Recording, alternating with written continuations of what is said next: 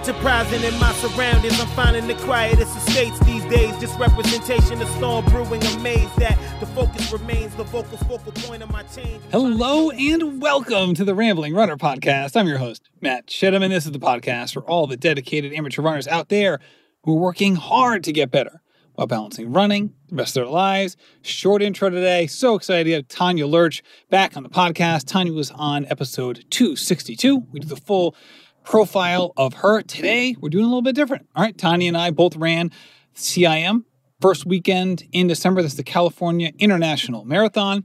And we had very different experiences going into the race from a training perspective. And then our races were very different. And now our recoveries are very different. And we're going to really focus on recovery here because so many people have run marathons. And oftentimes it can be perceived that just like, there's like a cookie cutter approach to how recovery is and how someone should feel after a race.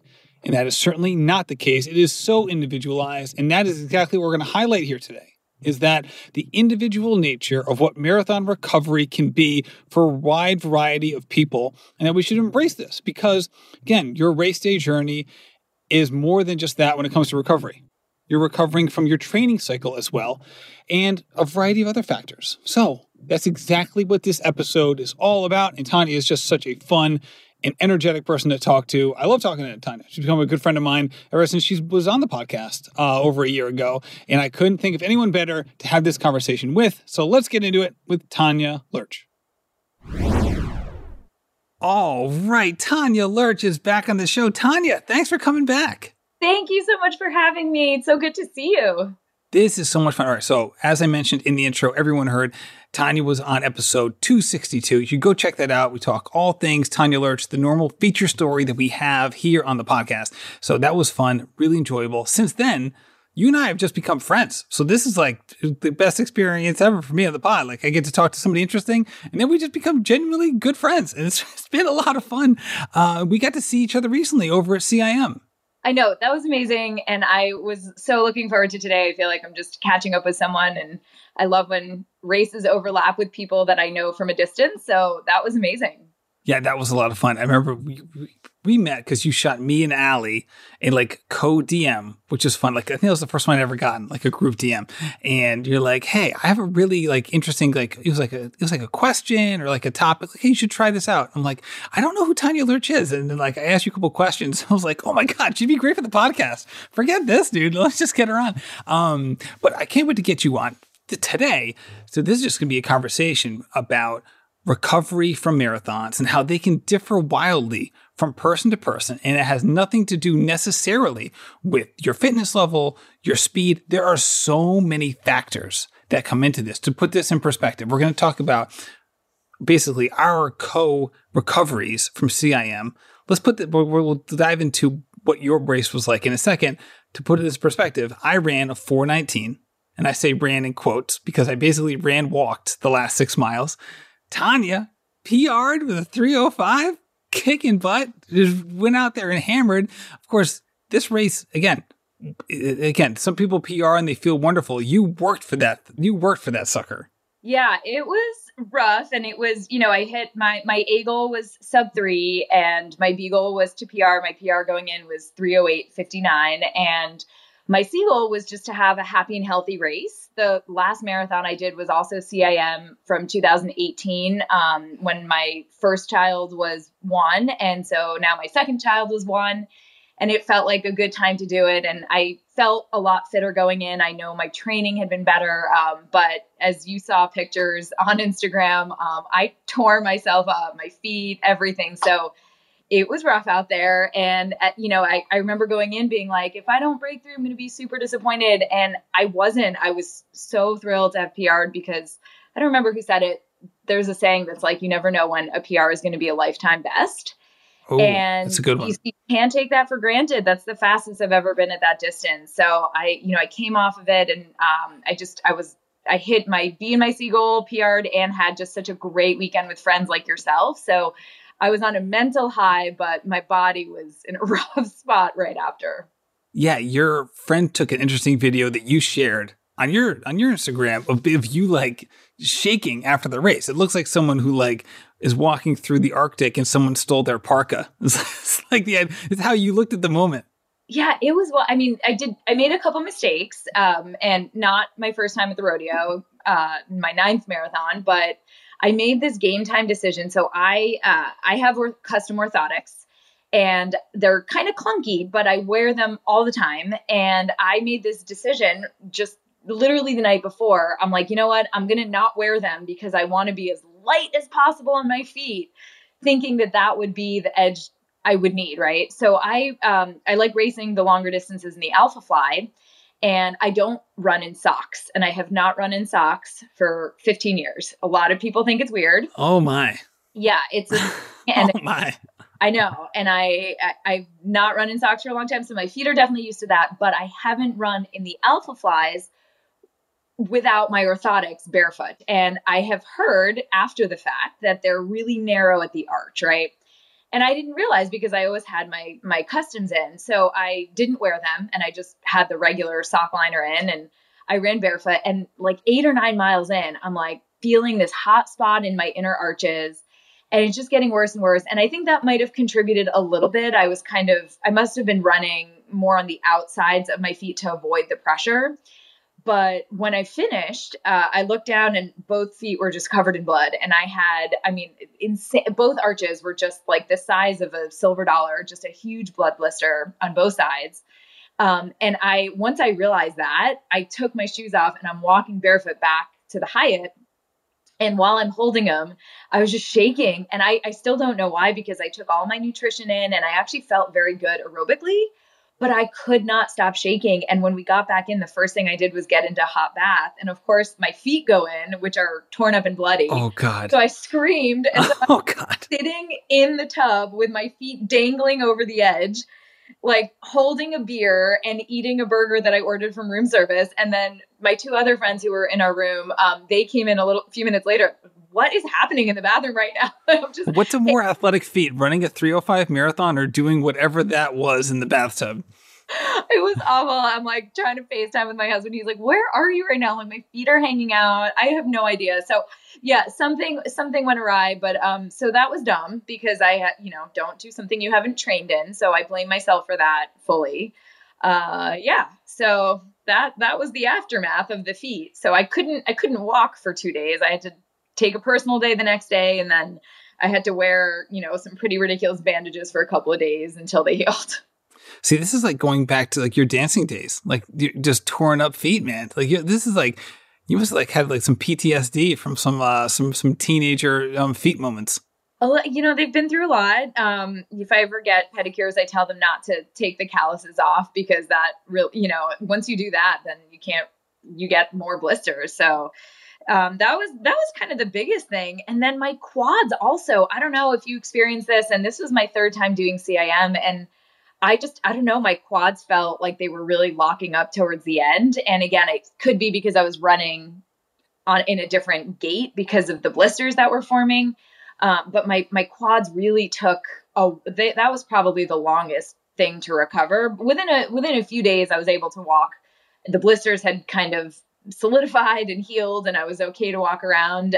Mentally didn't really want to run again, but I don't know, I had a lot of quad locking issues for a while at the end. So yeah, it was a harder marathon than I expected going in, considering I had trained better than I had for any previous one.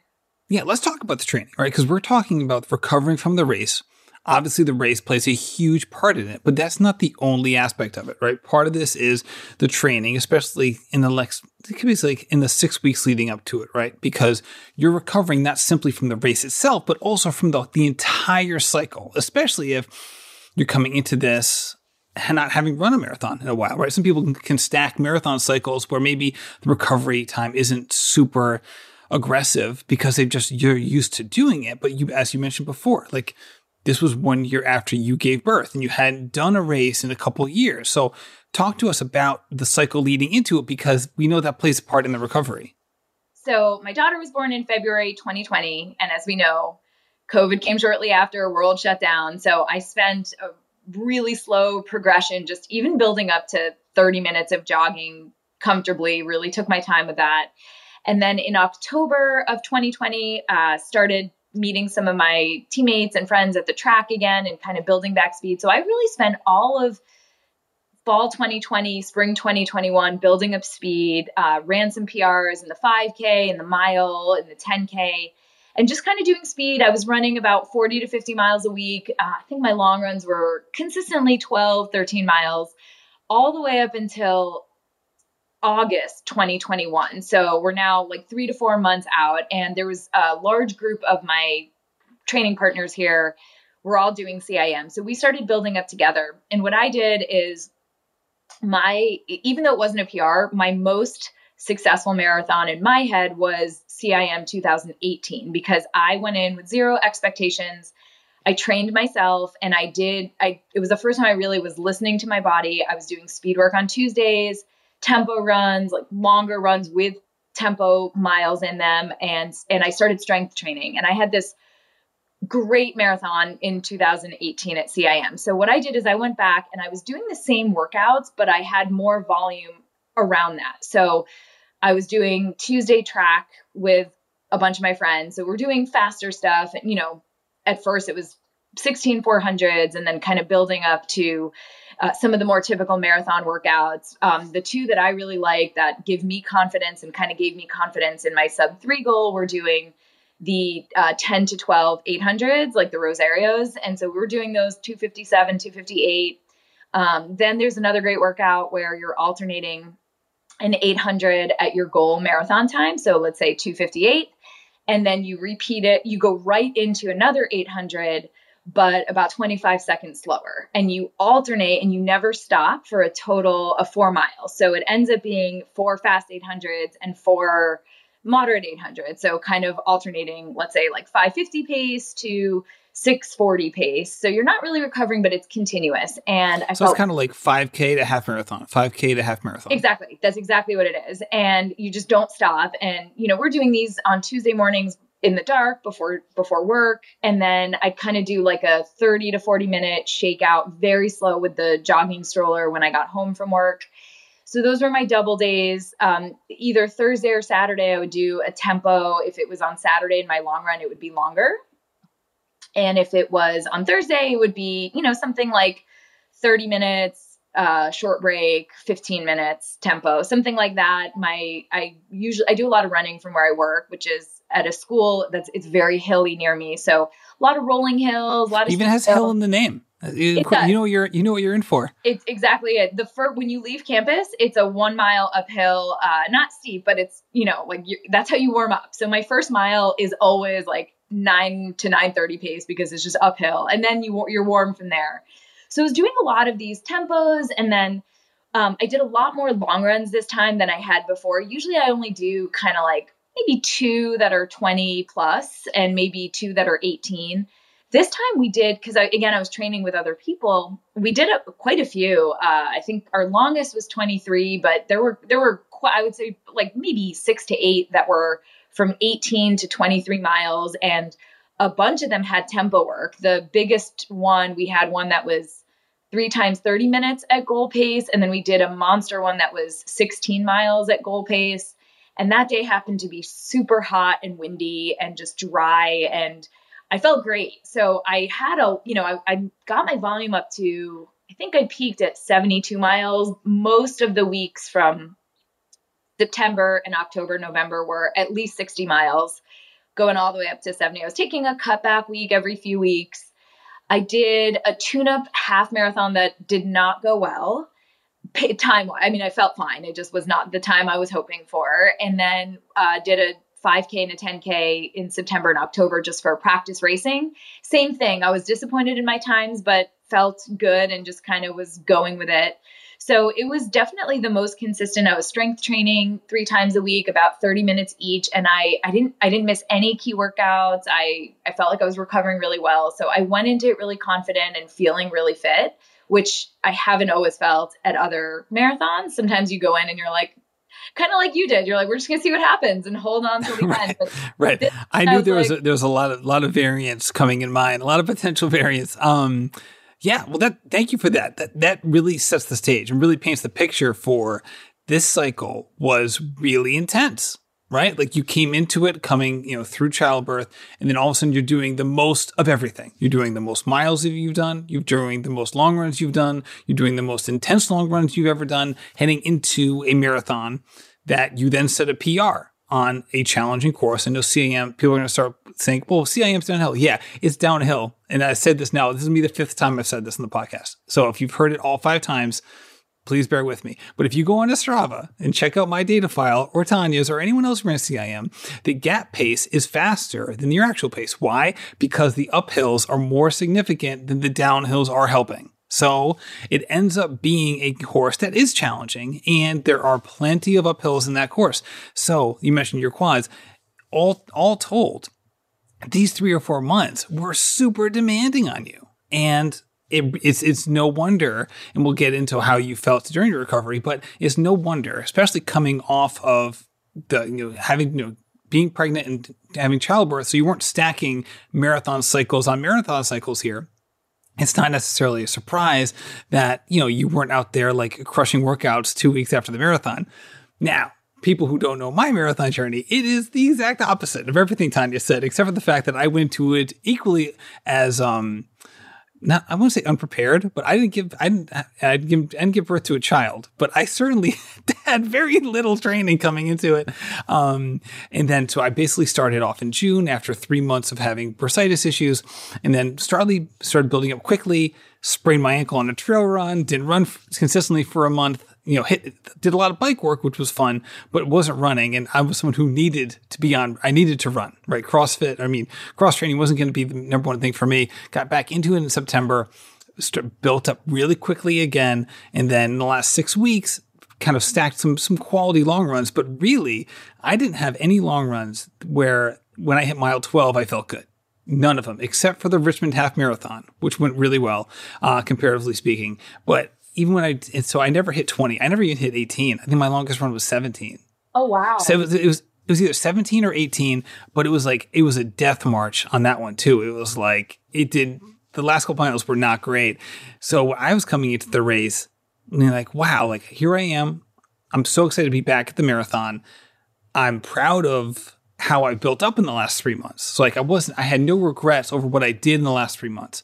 But I knew that because I was starting from so far behind, it was basically couch to marathon in all actuality, that I'm sitting there like, all right, like if I was running a half today at CIM, I'd feel really confident because I was like, I've done enough to run a half well. And I do feel fit, but I wasn't strong.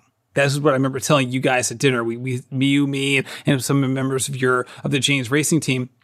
We all had dinner, and I remember telling you, like, I'm just not strong. I don't have the strength in my legs to carry me for these hours. I don't even for me, the issue was like, there is no such thing as marathon pace right now. It's just like, what pace can I finish at? What do you hold? And did you have it? You didn't even have, there was no need for a taper either, because you kind of were building into, this almost was like another long run to you. It kind of was, yeah. So like the week before, I think on the schedule we had like 13 miles, like the weekend before with some tempo in there. So it was like, it really wasn't much of a taper besides like the last 5 days.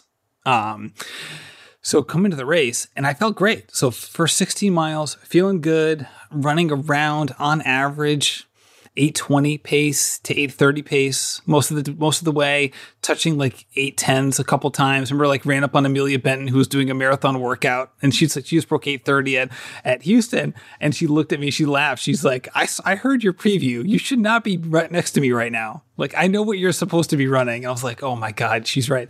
So like ultimately, at mile 17, my legs were like, this is what we're not prepared for. And it all came crashing down. It was all kind of a house of cards from a marathon fitness perspective. And the strength that I knew wasn't there proved exactly right. So the last 10K or so, it was, a shuffling kind of run walky type scenario. So unlike you, who were working your tail off and running super hard and really pushing it, and obviously with the foot thing, and maybe even stressing areas of your legs that weren't quite ready for it, I was basically run walking the last 10K. So I went from like at mile 17 looking like I was going to come in around 3:45, knowing full well that I wasn't. I knew that the rubber was going to hit the road at some point, coming in at 4:19 because I'm walking it. So let's flip to the last page here. Ultimately, my recovery wasn't a recovery at all, because this was really no different than most of my long runs, because I really only ran like 18 or 19 miles with like a 10K cool down is really what it turned out to be, because my legs weren't strong enough to run. So I remember like 2 weeks after the race, I'm out there, like all of a sudden I'm starting to do workouts again. And you send me a text like, what the hell are you doing? Yeah. I also feel like you're not giving yourself enough credit, because you were out there on, it doesn't matter whether you walked the whole thing or what, like you were out there for over 4 hours. It's a ton of time on your feet. And like you said, you hadn't built up a full amount of strength. So your body was still carrying you that whole way on your legs. And so I don't know, I still am standing by the fact that I think you had a miraculous turnaround, but I also think a lot of it is mental for both of us and both of our experience, because I think for you had kind of this buildup, and you started, you got back, and it was such a fun weekend. There were so many people there. Everywhere you turned with someone, you're doing live shows. I feel like you came out of that hungry to keep training and building. And I came out my first instinct was like, I never want to do this again. And then after a few days, I briefly considered maybe I should, the Ventura Marathon up here is in February, and that's a great course. And a lot of my teammates do the half. And so for a brief second, I'm like, maybe I should do the full and just give it another go. And it wasn't until I ran for the first time 6 days later, I did like a 20-minute jog. I was like, yeah, absolutely not. Nope, we're not doing any sort of racing for a while. But I feel like for you, that's why, I'm not exaggerating at all. It was at least a month before anything really felt normal. And I'm looking at you doing all these workouts. I'm like, what is happening? This is not normal. You are recovering in a superhuman way. And I think part of that too was that I wasn't cramping. My legs were just like, we're done, homie. It's over. And again, it was embarrassing. I was not a fan of it. It sounds great in retrospect. I'm like, oh, I'm so blasé about it. I was not having a great experience in that moment, especially because like I started getting recognized by people. I'm like putting my head down, like, no, you don't know me. No, I don't have a podcast. No, you don't know. But it was, I didn't stop eating. That was the thing, is that even though I wasn't running anymore, I took all the gels. I didn't finish with the gel. And as you know, they do a great job of giving out gels on that course. So I was grabbing gels all the time, because this is one of the things that I've had a chance to learn over the last few years, was that like, it's not, from a recovery standpoint, it's not just about fueling after the race. Even these workouts, like when you fuel during these hard sessions, whether it's a hard workout or a race or whatever, that also is like the springboard for the recovery after the race, this fueling. So that I was taking in a ton of gels the whole time, even when I was walking.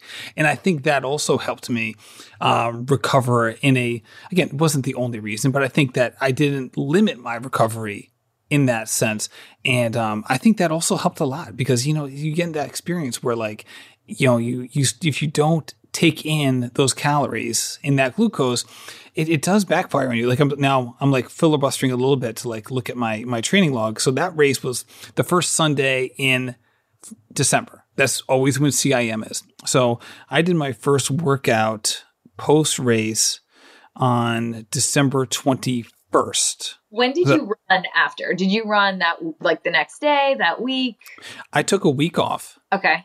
And then I did, I took a week off. Then I did 20 miles the following week. Then I did high 20s the next week, including 3x4 1-on, 1-off. So 12 total. But it's like for that one, like I was amped. Like I couldn't wait to do that one. Like it wasn't like, uh-oh, how is this going to go? Like I'm going to be like the Tin Man out here. Like I literally put on flats and went to the track. Oh like I'm showing you like, this is like it's like the glare. You can't see it. But like, I was like, forget this, dude. I'm going to the track. I'm going to go crush this thing.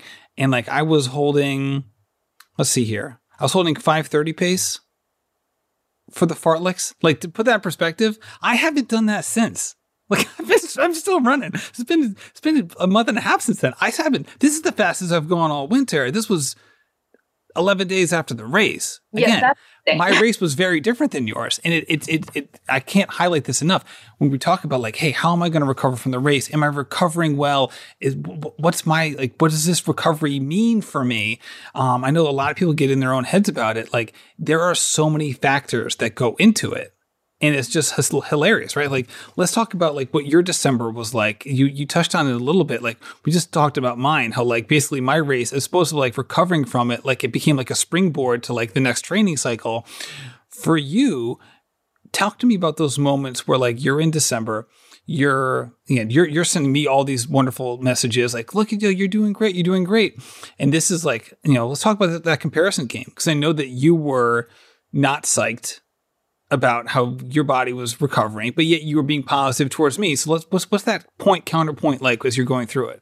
Yeah, I think, a lot of people, you're right. The comparison game is hard, but I also think it's important because there are ebbs and flows in running and in life. And if you learn to ride them and stay optimistic, and the most important thing to me is staying consistent, even when you're not on a high, right? It's really easy, like you said, when you're feeling good to get out there and you're got your spikes on. And I was mentally dragging for a couple of reasons that I can go into, but I mean, so much so that when you said I put on new flats at the track, I'm thinking about it and I'm like, every workout I've done since CIM, I've been wearing my Vaporflies that are 3 years old. Like, they're so old. They have like 300 miles on them. Because in my head, I'm like, I'm not quite training yet. Like, I'm not quite there. I'm just going to throw on my old, because they're comfortable. And I'm almost sandbagging myself. But for me, so I kind of toyed mentally first, like, I never want to look at another marathon again. Marathons are dumb. Why do we do this to ourselves? Like, why I paid to do this is stupid. And then a couple days later, I ran step by step with a teammate until mile 18. And then she started, and we had done almost all our training together. And she had started to fall back a little. And I took a tip from you. I never run with headphones, but I brought them in my pocket just in case. And I had them connected to my watch. And I'm glad I did, because I was alone and I was feeling terrible for the last 8 miles. And there was this heavy, heavy mouth breather near me that I just couldn't pass. So I put my headphones in, which had really helped. So then I just kind of, I'm like going back and forth. So my teammate, she signed up for Eugene like you. And so I felt like everyone around. Shout out to Avery. Can't wait to see Avery again. Yeah, Avery's excited. Everyone was just kind of like getting back into things. I felt like everywhere I turned, somebody was posting like, oh, I've done no speed work and I just popped out a 10K PR by 3 minutes off of CIM training. Like, it just kept happening. And for me, I took off like you. I took a full week off, and then I did 30-minute jogs every other day, and they weren't fun. I didn't feel good. I felt like I was awkward, and just my quads were still kind of feeling terrible. So I was going to some trails and just not looking at my watch, listening to music, which I don't do a lot. I usually listen to podcasts, but I felt like I needed more motivation.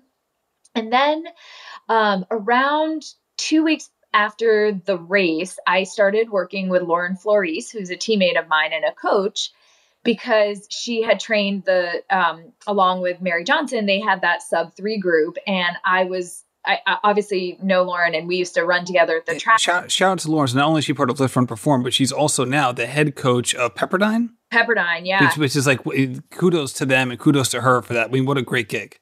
She's amazing. And before she took that job, she used to be one of the women who ran at the track with us in the morning. And it was amazing to see her. She's so versatile and just so fast at all the distances and so encouraging.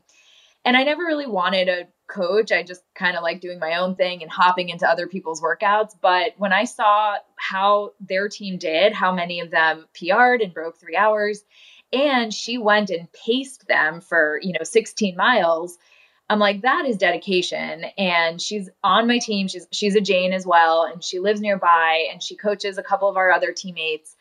And so I talked to her, and I was like, would you be willing to coach me? And she was like, I would love to coach you. So I started working with her, and that was really great from a mental load perspective, because if I had been training myself, I think I would have tried to get back into speed, or just seeing people like you and other people out there just PRing off of very little training or jumping back into workouts and signing up for, I would have done the same thing. And she instead was like, look, you know, my half marathon PR is 1:28. It's not that, it should be faster for my goals. And so she's like, and I've never done a half marathon dedicated training season. So she was like, look, we're no marathon for a while. Let's focus on the half, and we're going to do a few this spring, and let's, you know, there's no rush. Let's just build slowly. So at first I was like, all right, this feels really slow to me. I was, you know, so it was a week off, a week of every other day, 20 to 30 minute jogs. Then there was 2 more weeks of very easy running. We built up a little bit. Like, my long run was 8 miles, then 10 miles, which again, that was my easy day going into CIM. So right. That was just your normal, like, Tuesday. Totally. It was just like, that was just like, you're like, oh, it's a light day, 8 to 10 miles, but this was my long run. So it was much less than what I was doing. We started doing, you know, throwing in some strides, some short hill sprints, but no real workout, nothing that I felt like I needed to change shoes for. To me, changing shoes is the sign of a legit workout to come, right? Oh yeah, for sure. I love it. I love having that second pair of shoes with me. It's like, oh, this means game time. Oh yeah. You're like, now we're changing shoes. So there was no changing shoes. It was all just, you know, a little bit of speed here and there. And so that kind of took us over Christmas break. You know, we were potty training my daughter. The weather here was crazy. It was very rainy and windy, which it never is in Southern California. And we should say you live in Southern California. Yeah, and we live right by the beach. So when I'm not working, all of my runs are on the coast. And the wind was, I mean, like 20 to 30 mile per hour in one direction. So even that, I'm like, I wasn't really feeling, I was fine with not having a ton of training for the month after CIM. The weather was hard. There was a lot going on at home. Then we go back to work, and I'm like, okay, now school's starting. I'm going to start meeting my friends at the track again. And then it was like COVID shut down for 10 days, my daughter's school. My husband had to travel for a wedding. So then I'm home. So I'm doing treadmill runs at like 4 a.m. before the kids get up, or during nap time, which sucks. There was one long run, it was like an hour and 45 minutes. And I started running at 8:30 on the treadmill while my kids watched a movie. I stopped so many times. We then take the bike outside where my son's biking and I'm pushing the stroller. Then we go back in and on the treadmill. Then I waited by the time I finished my run, it was 1:30 p.m. Like, it was split up throughout the morning. Does that count as a double? I don't even know. It counts 5 times. It was like little spurts of running, and I just kept hitting, all right, like, pause for now on my watch, and then getting back into it. So it was like I was running, and I was running around 40, maybe 45 miles a week. But I always felt like it was like, all right, the weather, or I'm on the treadmill, or nothing was really clicking. And, you know. Can I stop you there? Because this happens to a lot of people, what you're describing. And there can be, maybe with people who have less of a support system. I don't know if that's the right word, but like, you're involved with running groups. You have a coach. Like, there's a community that you're part of from a running perspective. And I feel like there's a lot of people out there who maybe are riding solo through their running journey to some degree, who could be going through a similar situation and all of a sudden be like, you know what, I'm just going to step away for a little bit. And sometimes they come back, right? I'm going to step away for 6 weeks and I'm going to come back. And sometimes they don't. Sometimes that 6 weeks turns into another 6 weeks. And then all of a sudden it's summertime, and so on and so forth. So has that ever happened to you, or can you imagine a situation where that was the case? Again, I'm not putting judgment on these things, but sometimes, and I'm one of these people, so I'll speak for myself. I have gone through those moments, and I have gone through periods of running where it just wasn't working in my life. And I've been like, hey, no, this was a legit thing. I just need to take a step back. And there have been other times in my life where I rationalized taking a step back in my head, when in actuality, I probably didn't need to, but like, I could come up with kind of fake excuses for why I probably should, and then end up, you know, whether it's 6 months or a year and a half, or maybe even 5 years later, looking back and been like, you know what, I really didn't need to do that. I kind of like talked myself into it when it was really just like 3 days I needed there. And it kind of escalated. Yeah, I've always been on the opposite spectrum where I'm like, I should have taken 3 days and I didn't. I pushed through and then I dug myself into a hole. So I'm much more cautious of that. You mentioned the nutrition piece, which I agree, I think is a huge thing. And so something that I've been really cautious of is the mindset of like, oh, I'm not really training right now. I'm just building back. Historically, I would have not paid as much attention to my fueling. But now, regardless, I'm like, no, I'm not doing any runs on empty. I'm eating before I go. If it's over, if it's 90 minutes or more, I'm taking at least a gel, sometimes two. And I'm proud of myself for that. And I'm just kind of sticking to that. And I've just gotten to a point, I think it's definitely, especially after kids, I'm like, it's not going great for me right now. I have glimmers here and there.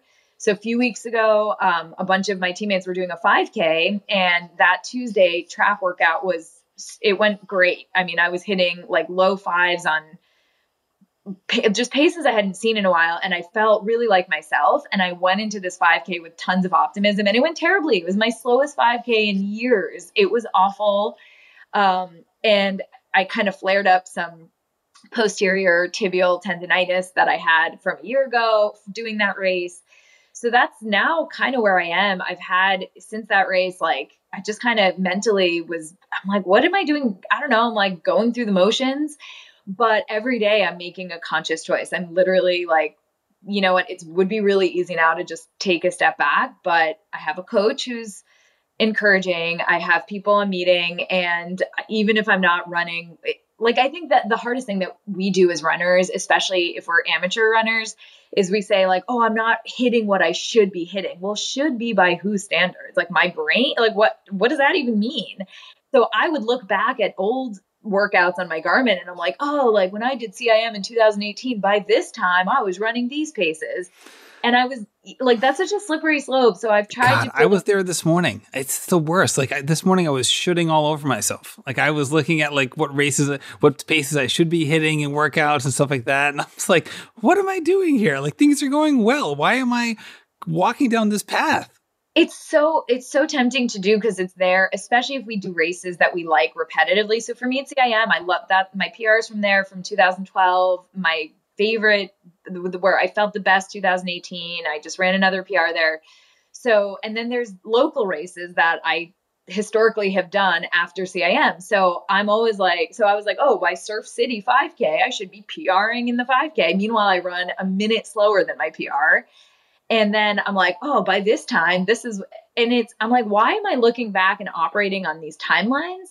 Because there's so many differences and there's so many variables.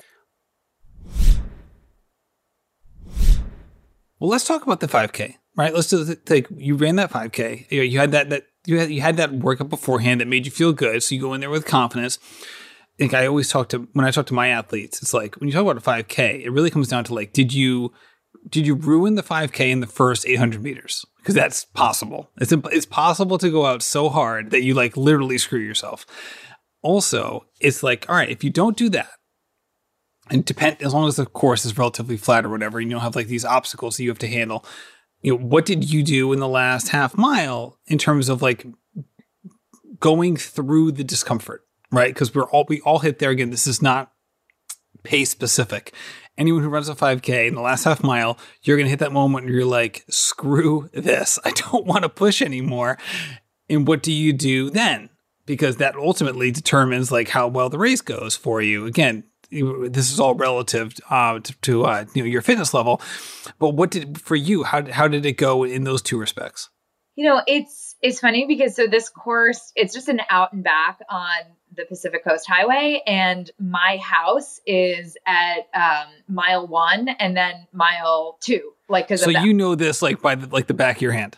Oh yeah, and and it's flat, and it's there's like a very negligible like dip and then come back up. It was cold, it was sun, it was really great race weather, and what was hard for me is so I've gotten really good at just racing by effort. What I have not gotten good at is when I look down and do quick mental math, not passing judgment. So I went in being like, I'm going to run this on effort. So it was definitely the appropriate effort. But the last 5K I did was, I did the Oakland Turkey Trot right before CIM. It was like 8 days before. I did it as a workout, and I ran a sub 6-minute pace for the whole thing. And I felt like I could run through a wall, literally. Like it was one of those races where I was like, I wanted to keep going at that pace. I felt awesome. This one, I start running with 5 of my teammates. Within 100 meters, they took off. And these are people I, in my head, was like, oh, we're going to run all together. So they take off, and I'm going by what an honest 5K effort. There's no chance I can even lie and say, oh, I was just doing a workout. No, I was actually trying. And I'm looking down and I'm like, this is not the pace that I should be, or I think I should be seeing for this effort. It's not what I'm used to seeing. It's not what I saw in November. And I finished. I wrote it out. It was pretty evenly paced, but I was like, okay, this is not what I hoped. So the effort was there. It just was not showing me the paces that I hoped I would be capable of at this point after CIM. So that really said to me, like, my body's not ready for racing. So I was like, I'm going to take a step back. I was going to do the Ventura half the next weekend. Some teammates are doing it, and I deferred to next year. And instead, I'm going to, because I am enjoying training. It's just, my body needs more time. And I said this to you, sometimes you get these glimmers and that keeps you going. And I really think just looking back, there have been a lot of times where I felt this way, where I'm like, it's been over 2 months and almost 3 months in CIM. Why am I not feeling like the fitness is surpassing where I was? Because I thought by now I'd be running faster, and I'm not even running paces that I was running before CIM. Well, at the same time, though, it is, I feel like, a positive that the 5K went in a way where, like, you weren't like, hey, I was running a certain pace, and then, like, I just, like, the last mile or so, my body's like, no, you can't handle this, right? Like, you ran independent of, like, what the time was. If you just went completely by effort, right? And, like, you didn't know what your time was at the finish line. You didn't have a GPS watch. It was like, hey, we're just going out and running from here to here, and we're done. And if you were like, hey, I put in a really good effort, and I ran well, I pushed hard, and all that stuff, like, I feel like that's, like, an awesome sign. Right? That, like, you weren't like, you didn't crumble. You weren't like, my legs feel bad. I don't have, like, the spring. Like, you feel like you ran well. The only time that you judge yourself negatively was when you looked at your watch. I feel like that's, like, it's hard to, like, compartmentalize, but I feel like it's one of those things where, like, if your friend was telling you this story, you would have, like, a different perspective on the race instead of, like, if it was your race. You know what I mean? Like, you'd be like, oh, look at all these positives, right? But because it's like your race, it's like, oh no, like, look at all these negatives, or here's so many what ifs.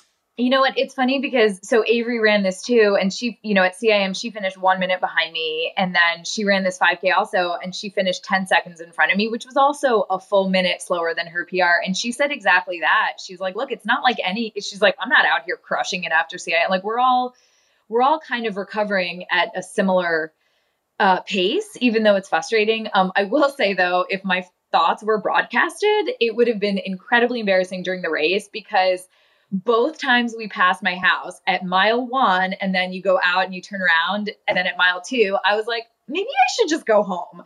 It was just me, like, part of me was like, maybe I should just call it. Maybe I should just go home and get breakfast. Like, it's kind of cold. Like, I was having thoughts like this in a 5K, and you look back and you laugh. But I mean, it was serious at the time. I'm like, this sucks. Like, I'm running. This is so hard. I want to just stop. So, I was not mentally strong throughout, but also my body wasn't ready for that kind of effort. And, for what I expected. And I think I was just going back, like, after 2018, when I did this 5K, the same one, so the same amount of time after CIM 2018, I ran a huge PR. And I think it's kind of like childbirth. Like, every recovery from every birth is different, person to person, child to child. And I think the same thing about marathons, because marathons are these huge events that you build up to, and there's so many factors that play into it. And, again, like, there were all these COVID childcare work disruptions. Work's been super stressful, and I hate making excuses, but I don't know, those things definitely affect it. So yeah, stress is stress. Yeah. So I'm just showing up, and I'm hoping my stuff starts looking like your stuff soon. Well, and this is the funniest part, where like if someone like missed the intro, they'd be like, wow, Matt must be faster than Tanya. Like, look at how these two people are talking about their running. No, people. Tanya beat me by 1 hour and 15 minutes at CIM. 1 hour and 15 minutes. Okay? That's 3 minutes a mile. That's insane. So let's revisit 10 weeks. but my point is that no matter how fast you are or how fast you're not, right? Things can be wildly different from a recovery perspective. And this is exactly why I want to do this episode. This is a great dichotomy of like how a training cycle can go, how a race can go, which your training cycle and race went so well. You pushed hard. You fought through hurdles. You had this incredible training cycle after giving birth, which is not the norm, right? We had Kate Barrett on the show last month, and she had a story that was really important because it was one of those things that's the norm. That's what a lot of people go through. You had this wonderful training cycle. And is it taking a while after that? Yeah, it is.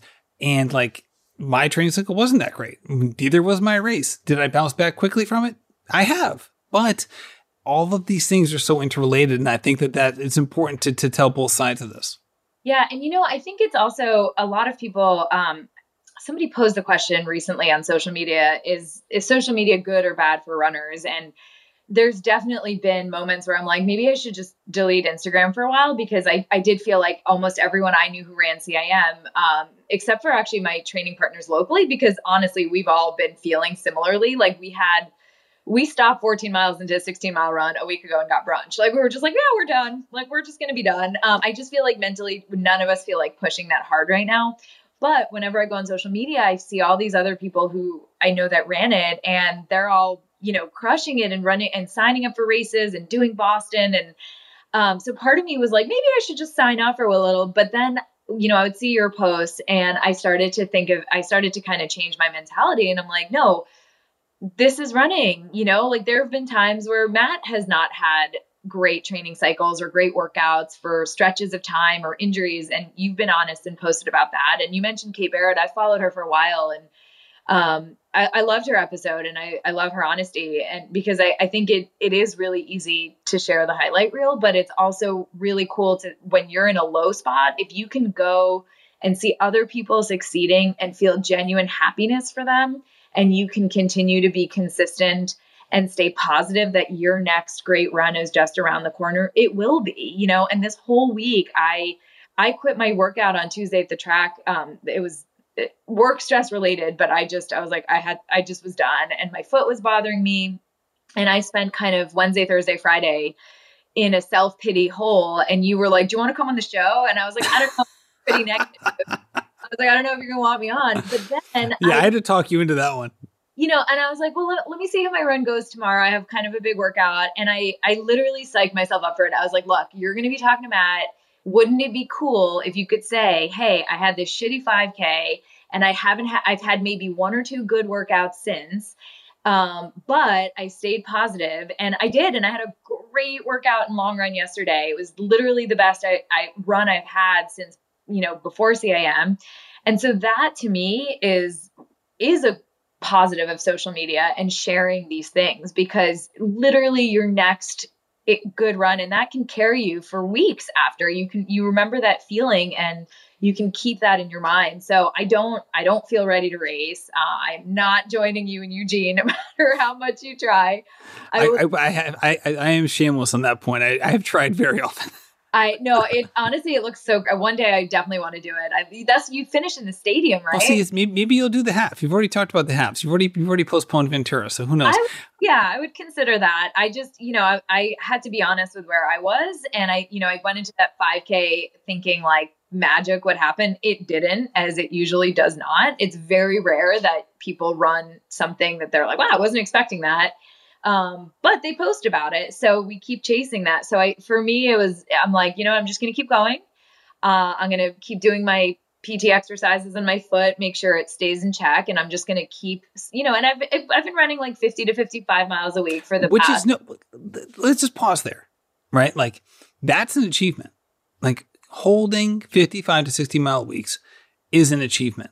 as is doing this a marathon that you did, because it doesn't leave your body, right? Because we talk to people all the time. It's like when you're able to do that, that stuff doesn't go away. It's there, right? We talk all the time about like, it's so much easier to get back to a fitness level than it is to get to a new fitness level. And that is not even running specific. Like you talk to anyone, you talk to a weightlifter, right? Like, so I used to lift a ton of weights when I was in college because I played college basketball and I'm 5'8". So like if I wasn't strong, like I was really in trouble.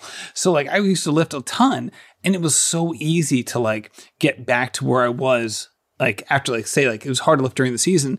After the season, like within 3 weeks, I was back to like my max bench because like I'd already done the work in the past. It was so easy to get back to where I was.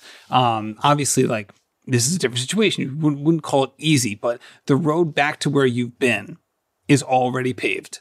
Where like the road past that is a dirt road or a trail or whatever you want to say.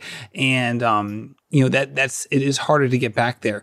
With that said, I think this is the kind of conversation where I think a lot of road runners can learn from our brethren on the ultra side, right? It's like I was re-listening to a podcast this morning on the treadmill between Drew Holman and Dylan Bowman on Dylan Bowman's podcast, Free Trail. And, so Dylan ran Hard Rock and it was, that's an unbelievably hard race. I think it's 156 miles. It's ridiculous. It's like 35,000 feet of climbing and all of this nonsense, right? Like he didn't run for 6 weeks after that race. Oh, wow. Drew Holman gets, he, just like Dylan, he podiums in his race. He runs Western States. This is his first 100-mile race. He runs incredibly well. The last 10 miles were extremely hard for him. And he like ended up going to the hospital with like borderline rhabdo. So he had some liver issues. 6 weeks after that race, he had just started running back-to-back days. Wow. 6 weeks after. Again, Drew Holman's situation is kind of on the more extreme side. Dylan's, he didn't have to go to the hospital, but he was just like, I'm just not running. So he took a hellacious time off. Like he posted today. Again, I know Dylan a little bit, but like I know him through social media like most people. And, so he posted today, like he finally, as he put it, he ripped off the Band-Aid. He went for 33 miles today and ran for a little over 5 hours on the trails. Hard Rock was a long time ago. It was not last month. It was like almost half a year ago. And Dylan has said now he's ripping off the Band-Aid. Again, that was almost 6 months ago. Wow. So putting it in perspective, again, there's a big difference between CIM and Hard Rock. I understand that, but a lot of this is relative. So I think when we give ourselves grace in this sort of thing, while also not throwing in the towel and kind of continuing along the journey, as long as we're doing it without expectation, that we're potentially setting ourselves up for success, that we can build upon all the stuff we've done before, as opposed to being like, yeah, I did that train cycle, that was great. Then I took a year off. And then I'm getting back into it, and all of a sudden it's a little bit of a different situation, as opposed to like you mentioned, like, hey, maybe the fitness isn't coming back as quickly as you wanted, or the pop isn't quite there, but you're still putting in the miles. So it's not about if it's coming back; it's more of a when question than an if. Yeah, and it's also, I think there's a couple ways to build mental toughness when you're running. I think sometimes it's grinding through the really hard runs, or when the weather's terrible and you're still pushing and you're doing it. But it's also sometimes just getting out there and thinking about you're like, okay, so I might not feel the best during this tempo run, but the flowers smell really nice. And look at that, they're blooming and spring is coming. And I know our seasons aren't the same in Southern California, but there are definitely differences. And we've had these like really dry, hot Santa Ana wind days recently. And I'm doing a tempo run, and I was negotiating with myself the whole time. I'm like, all right, I'm just going to make it to that water fountain. I'm going to get water and I'm going to quit. And then when I got to the water fountain, I'm like, let me go a little more. And by the time I finished my 5-mile tempo, I had finished it and I got faster as I went. And I was trying to just find something positive along the way, or like just little goals. And so even though it wasn't a workout that would have impressed me in October, you're still exercising that. And you're right. I think all of that contributes. And at some point you unlock this next level of fitness. So I'm not there yet, but I love, like, when did you feel like you had hit? Cause I know you've been really candid about this, is you're hitting mileage and workouts and volume and overall training that you've never hit before. Was there a point where you kind of one week were like, oh my goodness, I'm at my peak fitness and I'm still building and I still have room to go. Did you feel that transition? Yeah, but I wouldn't. Yes. And it was in January. When I went, I had never done back-to-back 50-mile weeks, and then I did that. And then the week after I did that, I ran in the 60s for the first time ever. And then I ran, then I did 58 last week, and it looks like I'm going to be doing in the 60s the next 2 weeks, which I'm excited about. And then I'm going to be doing a half marathon after that. So from a strength perspective, I'm in a new area for me. I'm not in a new area from a speed perspective. So I just want to put that out there. So I don't, I'm doing intervals like, 6 by 3 minutes with like 2-minute jog in between. And like this, it's kind of funny because it's like I did a 10-mile run this week. So this week I had 3 workouts. So wow, three workouts on a schedule. So I had like a interval workout, and then I had like a tempo-ish thing. And then I had a long run, which didn't end up happening. My body was like, nah, dude. Ain't happening. So I didn't get to it. So I did 4 miles, and it was hellacious. My body was just like, I stopped 5 times in 4 miles to like reset. And I was like, it's not happening. So I just went home. It was like, but that's me. Like it's always been the case with me. Like I'm not one of those people. Like Sarah Bishop's been on this show as much as I've been on this show. And she's one of those people who like can just go. And I feel like that's a talent just as much as a talent to like jump high or run like a fast 40 time. Some people just don't get tired. And some of them are not even athletes. I've said this a million times. My mother-in-law lives across the street. She doesn't get tired. She just goes. She's in her 70s. She can outwork anybody who's listening to this podcast. I know this because she outworks me on a daily basis and does so in my own house. So I witness it. Some people are just like that. I'm not. Right? My nap time usually has to like equal my run time. Again, I don't get to take the naps, but if I did, that's what it would be. So this is a long way of me answering the question, but ultimately my speed isn't there because like I'll do these intervals and I'm like, why am I in like the low 7s for these like 3-minute bursts, right? Because like, well, you have so much volume though. Like yeah, I don't want to judge. So like I mentioned before, like this morning I was like kind of getting in my own head about it. This was the topic I was getting in my own head about but it was funny because like I did like, 6 by 3 minutes and I'm in like the low 7s and I'm like, all right. I'm like, that's not quite where I want to be, but I was running by effort. So whatever. So I move on. But then like 2 days later, I do a 10-mile run, second half, kind of do like steady pace, which for me, I view as like fun pace, which means tap the gas, never touch the brakes. So if it means coasting, fine, but don't touch the brakes. And like, it's funny because like the last 3 or 4 miles of that 10-mile run, I was running faster continuously than I was running in the intervals. So I'm like, what the hell is that? Like, that doesn't make any sense. Like, so I'm sitting there like trying to figure it out. Like how, like no one in their right mind would run faster for 4 continuous miles than they would run in like this interval session that doesn't even equal 4 miles. No, so it like makes sense though, because you're training for a marathon, and that's why I was saying don't look back at old workouts. And we all do it, but this fall when we were doing our kind of Yasso 800s, I remember I think we did 10 or 12, and like I said, they were like 257, 259. That was the goal, and it was a great workout, right? Like it was a huge volume. It was like a 13-mile morning, but I went back and I'm like, when was the last time I did an 800-meter workout? And it was last April, and we did 8 800s at 246 to 250. And so I'm like, oh my gosh, I'm getting slower. CIM's coming up in 3 or 4 weeks. And I just totally, like, I went from feeling like, wow, we just crushed this workout to feeling like I have no speed and I was faster in the spring. And I'm, texting the girls and everyone's like, what? You were running 40 to 50 miles in the spring. You were doing a workout on Tuesday and like a tempo in your long run.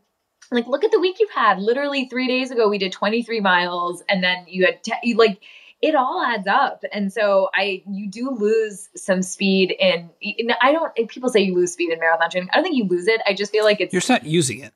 you're just not seeing Yeah, it. it's like saying, it's like being like, I'm not, it's not, I didn't lose my hammer. It's just sitting in my garage. It's sitting in the garage. It's there. It's underneath the fatigue and all of the thing. And even if you don't feel, if you're like, but I'm handling the mileage well, it's just, you're not tapping into it in the same way. And so I think that's what I expected was, oh, the mileage will come down after CIM and I'll be fresh. And then the speed will just be there. But it's not, because I also haven't been touching these paces since last April and May. So I don't know why I'm expecting them to just appear right now. So I think reminding ourselves things like that and not looking back. And that's, you should be having your tempo runs should be the strongest runs of your week. That means that you're gearing up for a marathon. That makes a ton of sense. And so that's awesome. No, I feel that's why I'm like kicking it too. Why can't I be peaking in the mile in the marathon at the same time? So today I took it out on my hill strides after my run today. So I did 8 miles, and then I had hill strides, and I just like busted it. And like it's funny, my coach was like, the hill strides should just be relaxed, just cruise.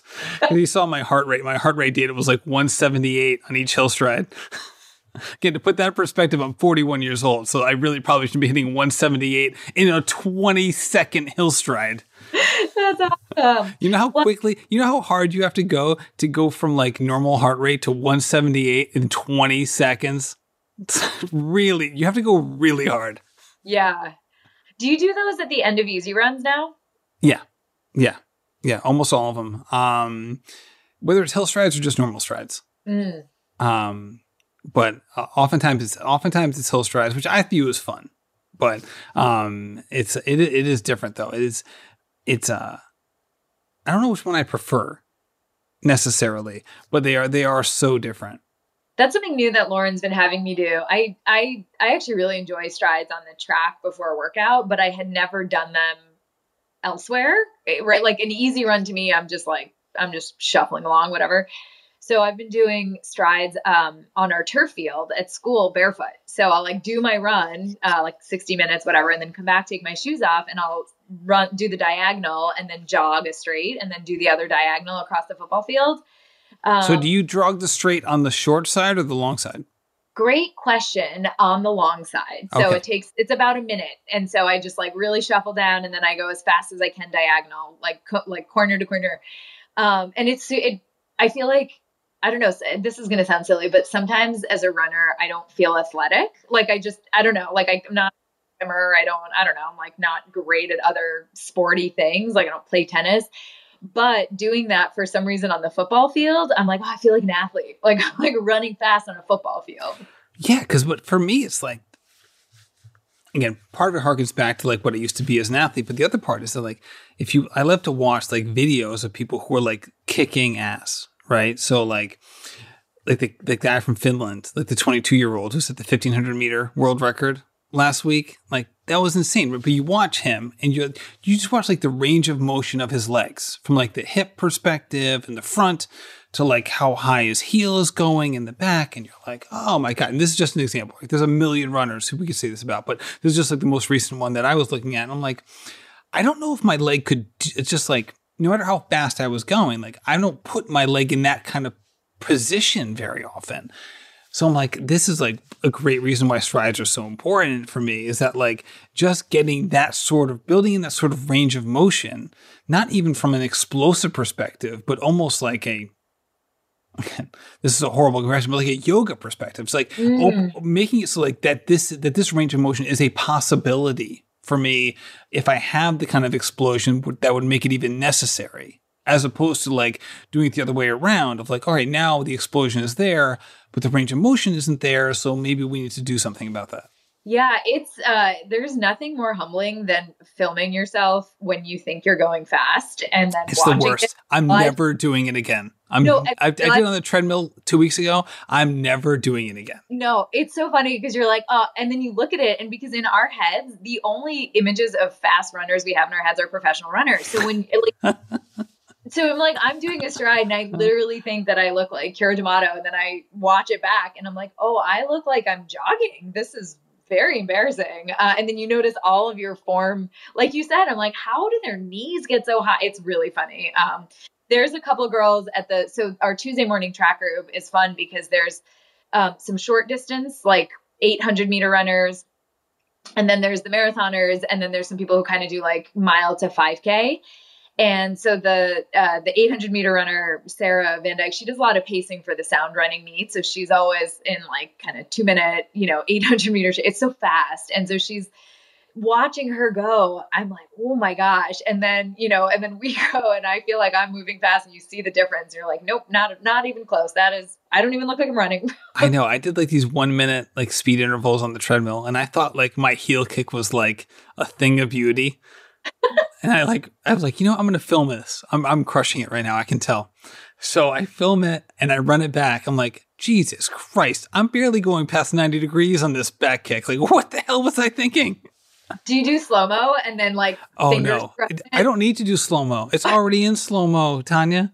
I don't know if you heard about how fast I ran the marathon. This shit's already in slow-mo. Oh my gosh. You have to do slow-mo. And then you not only you pause it and then you finger scrub it like frame by frame and it's just an exercise. If I did that, I wouldn't be looking at my heel kick. I'd be looking at my belly bounce and I'd be horrified the whole time. I tried, Tracksmith sent us some briefs and I'm like, let me try this on my treadmill. And so I did that with the slow-mo and I was like, cool, we're just never going to wear these again.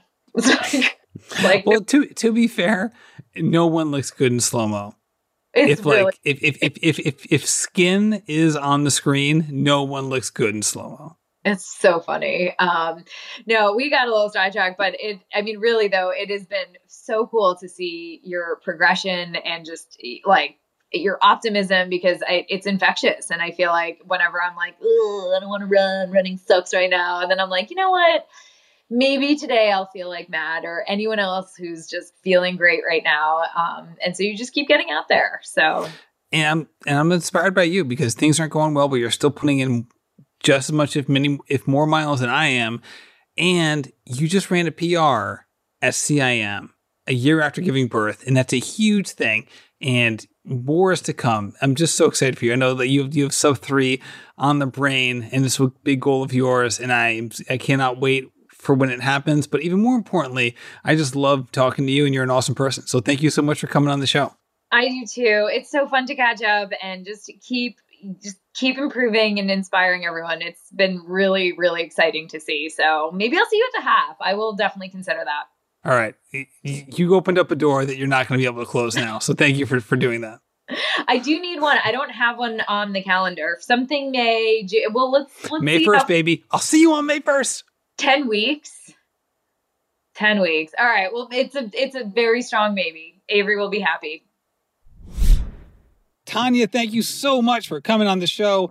This was so much fun. I hope you learned something, either in your own recovery journey that may be ongoing or maybe in the future. Maybe this doesn't help you now, but maybe in 6 months, 3 months, a year, 2 years, you can harken back to this episode and maybe it helps you put your recovery into perspective, whatever recovery that turns out to be. So thank you so much for listening and happy running. This has been a production of Rambling Runner Podcast. This podcast is produced by David Margetti of In Post Media. Thank you to Meta P for the music. His song Righteous Path featuring Rex Mayhem and Chip Fu is produced by Symphonic Bang.